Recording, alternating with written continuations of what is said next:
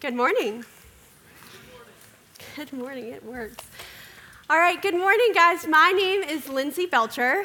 I have been a member here for a little over 3 years, and you might have seen my husband and I in the 2-year-olds room with children's ministry or serving behind the rail as prayer ministers. We love to serve the church. So it is very good to be with you this morning. It is good to worship the Lord with you this morning. And Scott has invited me to speak about our next gospel minimum, and that is sharing your story.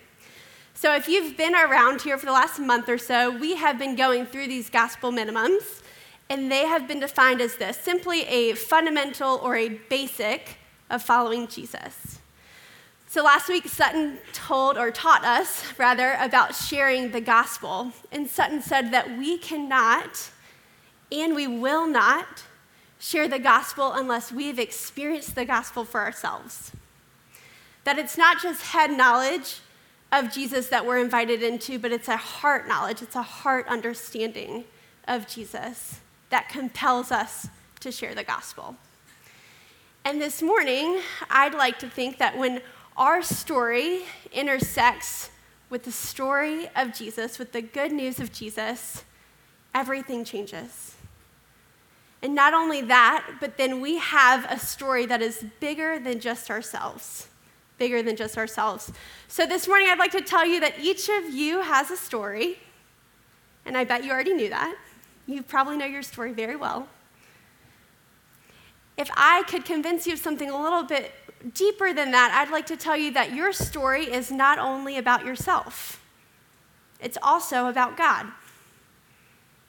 And that God wants to use your story to draw others closer to himself. God wants to use your story as an avenue to bring others to himself. See, when our story intersects with God's and our lives become intertwined with his, everything changes. So this morning, I'd like to look at an account with you in the Bible where a woman has a really beautiful encounter with Jesus. And then something crazy happens afterwards, and so we're going to get into that. So we will be in John 4, verses 27 through 30. But before we dig in, let's pray. God, I thank you that you delight to reveal yourself to us. God, we are here to worship you and nothing else, and so, Lord, would you come? Our eyes are open, our ears are open, and our hearts are open. Would you speak to us? In Jesus' name, amen.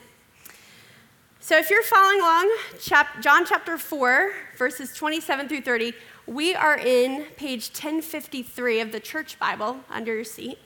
And while you're turning there, I'd like to set up the story a little bit for you.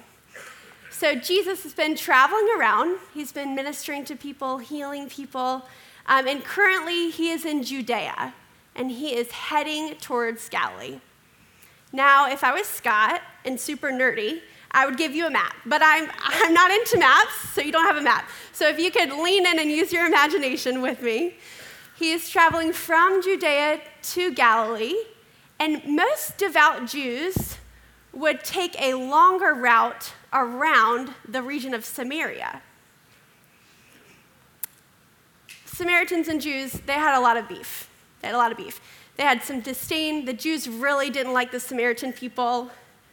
There was great mistrust. And so people would literally elongate their travel by days. But not Jesus, because we know that Jesus is bold and he goes for it. And he has a heart for these people, so he heads directly into the region of Samaria. And not only does he just go into the region of Samaria, but he goes right into the capital city of the Samaritans. And he ends up at a town called Sychar. And it's in this town where he finds this woman at a well. She's at a well and she's drawing water and she's there alone. And it's the middle of the day. So it's the hottest point of the day and a woman is drawing water alone. That's 2 red flags. 2 red flags that this woman is likely living a very marginalized and isolated life. But Jesus walks up to her and he asks her for a drink of water. And as conversation progresses, he starts to recall to her very intimate things about her life, things that no one knows. And she's startled, she's shocked, she's even taken aback. And it's in that very personal moment, that very tender moment, that she realizes who is standing in front of her. That the man standing in front of her is Jesus the Messiah. So the story's going to pick up here. We're going to start in verse 27. It says, "Just then his disciples returned and were surprised to find him talking with a woman. But no one asked, 'What do you want?' or 'Why are you talking with her?' Then leaving her water jar, the woman went back into the town and said to the people, 'Come see a man who told me everything I ever did. Could this be the Messiah?' They came out of town and they made their way toward him."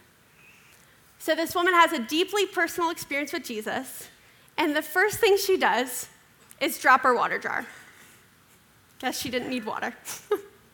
She drops her water jar, which is a whole nother sermon for another day, and I would just really encourage you to go this week and dig into this account. It's fascinating. It's fascinating. So she drops her water jar, and some translations say that she runs back to town, that she ran back to town. And what does she say? She says, "Come and see. Come and see." She gives these people an invitation to go see Jesus, go check out Jesus, look at what I just discovered. And it's all based on her personal experience with him. And I love that scripture just tells us what happens. It says the people came towards Jesus. So people were intrigued. They were curious. They didn't want to just take her word for it. No, they wanted to see themselves. And so they went towards Jesus. Let's continue reading verse 39. It says, "Many of the Samaritans from that town believed in him because of the woman's testimony. He told me everything I ever did. So when the Samaritans came to him, they urged him to stay with them, and he stayed for 2 days. And because of his words, many more became believers. They said to the woman, 'We no longer believe just because of what you've said. Now we have heard for ourselves, and we know that this man really is the Savior of the world.'" Don't miss that miracle. Many came close to Jesus, and many believed because of this woman's testimony, because of her story that drew them close to Jesus. Your story can propel people closer to Jesus, just like this woman's did. And what's so beautiful now is that each of those Samaritans, they now too have their own story of colliding with Christ. They have a precious opportunity to invite others in and to tell them to draw near to Jesus too. I can't help but think, but what if she just picked up her water jar and went quietly back into town? She was likely disqualified by many of her peers. She likely didn't have a lot of people in her life that she trusted. But she boldly went back to tell the hope that she had just found in Jesus. You know, I think if we consider our own stories, many of us, our stories are a result of other people taking a risk and saying yes to sharing their own story and to sharing the story of Jesus with us. This woman took a risk, she was vulnerable, and many believed because of her testimony. You have a story. You have a story. And when we courageously share our story, we get the high privilege, and it's a privilege, we get the high privilege to invite others closer to Jesus. Now, many of you in this room are probably like, yes, Lindsay, I hear you. I have a story.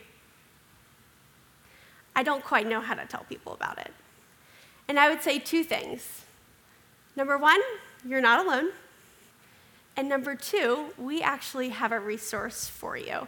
And why we believe that this is so important is that in 1 Peter 3:15, it says, always be prepared to give an answer to everyone who asks you to give the reason of the hope that you have. So knowing our story is part of that preparation. Okay? So in the lobby and on our website, we have a resource. It's a quick exercise. It's called the 3-word testimony. And the first word describes what your life was like before you trusted in Jesus. The second word describes how you came to put your faith in Jesus. And the third word is what is life like after? What is life like after you've placed your trust in Jesus? Obviously, our stories are much more complex than 3 simple words, but this tool really gives us an awesome framework, a starting place to get the courage to share with someone. So this morning I've got a treat for you. Actually, I have invited a friend to come and share her 3-word testimony.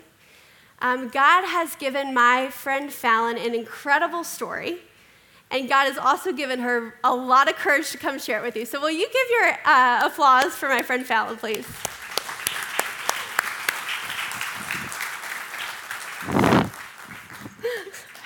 Come on up.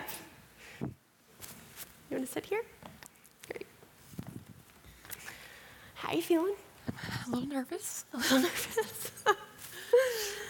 Before we get started, Fallon and I we've taken a risk together before in our life. We were about 45 feet up on a platform, and we had to jump off of it. And don't worry, parents, we were tethered to a belay system and safe. But Fallon had the great idea, let's just hold hands and look into each other's eyes. So that's what we did, and we got some courage and jumped off a 45-foot platform together. So it's kind of like that, yeah? We're good, okay. So Fallon, will you quickly introduce yourself to people? Hello, my name is Fallon. I'm a senior at Lord Botetourt in the Governor's School, and my family has been coming to the church for a little over a year. A little over a year, awesome. Fallon, what is your 3-word testimony? My 3-word testimony is striving, curious, and trusting. Striving, curious, and trusting. Great. Can you tell us what life for Fallon was like before you came to faith in Christ? So before my relationship with Christ, I was a very anxious person. I thought everything relied on me, my future, my goals, my successes. So I felt a lot of pressure, and it was all coming from myself. I had heard the story, Jesus died on the cross for you, but I didn't really know it personally. So I had that head knowledge, but I was lacking the heart knowledge. And I would say, to my Christian friends, I'm good with Jesus. We're good. There's nothing to worry about. We're cool. We're cool. Yeah. That's amazing. And how did you come to encounter Christ? So junior year, a few of my friends heard about Fall Weekend, which is a Young Life retreat. And we decided to go, not really knowing what it was going to be about, but just went for the fun of it. And very unexpectedly, the message really struck me. I felt pretty called out by the message, honestly. And I started to consider my priorities. I was putting so much of myself into school and friends and sports, and I wasn't really getting my worth from where I needed to. So during the weekend, we had about 20 minutes outside, and I really just reflected on the message, and I didn't know where where these feelings were coming from. So I went and started talking to a Christian friend of mine, and I just said, I was like, Anna, I'm a Christian. I don't know where this is coming from. I don't know what I'm doing. And we talked for a while, and she told me what her life looked like as a Christian, and I was like, that's what I want. I want that fulfillment from Christ. So that's when I decided that I wanted to dedicate my life to Christ. Yeah, that's beautiful.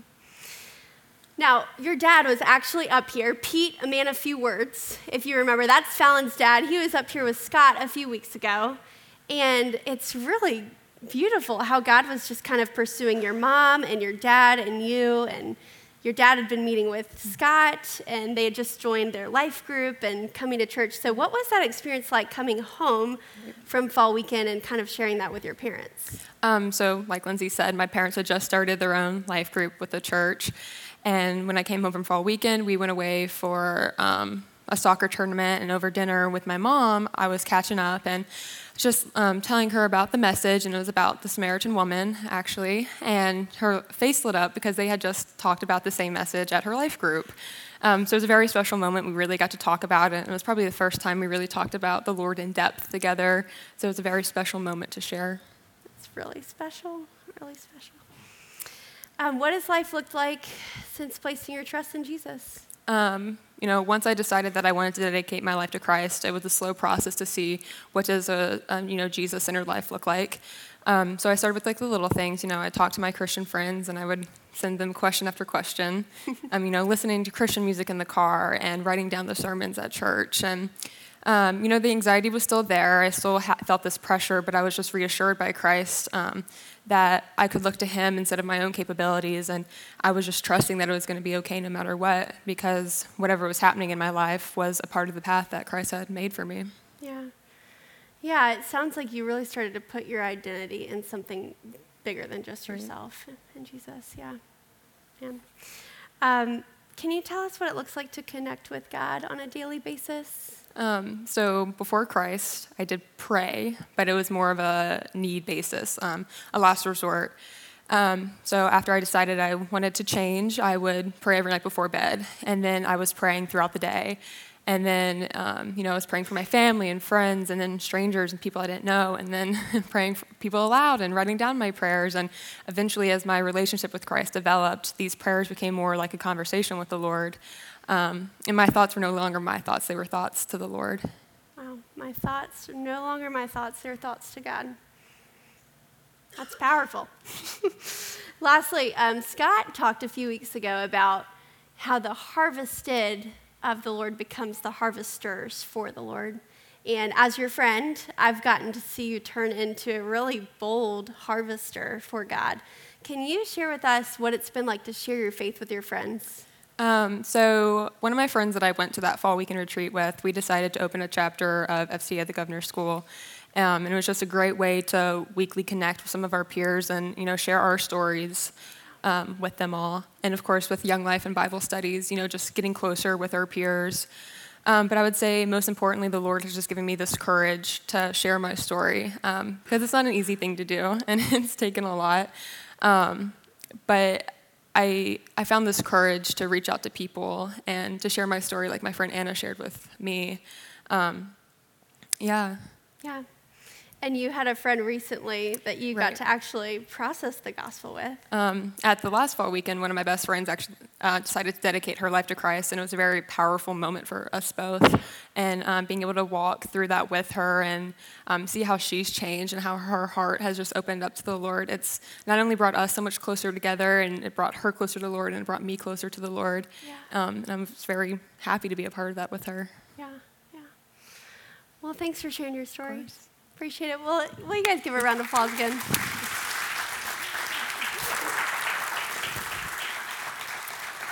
Takes great courage. Well, guys, I hope you're encouraged. We do not need to know all the answers. We do not need to have all the facts. Just like Fallon has a story, just like the Samaritan woman has a story, just like Curtis last week has a story, you too have a story. And God wants to use your story to tell his story. God wants to use your story to tell his story. So in a moment, we're going to have the prayer team come up, and they are available to pray with you. And as we have this moment of worship and prayer, if you have not personally encountered Jesus, if you're in awe of how that woman and even Fallon's story encountered the living God, if you're in awe of that, I would encourage you to come pray with a prayer minister. They would love to navigate that prayer with you and ask God to come and reveal himself to you. And if you are following Jesus, then I would urge you to take the next few minutes and just pray and ask God, who does he want you to share your story with? Maybe it's someone on your Frank list. Maybe it's someone totally random. You never know what God can do. But I really believe that God will give you names and faces to share your story with. And ask him for the courage to do so. Remember, it is a high privilege when we get to invite others near to the living God. Let's pray. God, thank you. Thank you that you pursue your people, that you seek us out. Thank you that you have woven us into your story, God. Lord, would you show us who to share our stories with? God, and not because you need workers, but because you delight to have children, and you want to bring us into the fold of what you are doing to expand the kingdom of heaven. God, would we say yes? Would we take a risk and share our story? In Jesus' name, amen.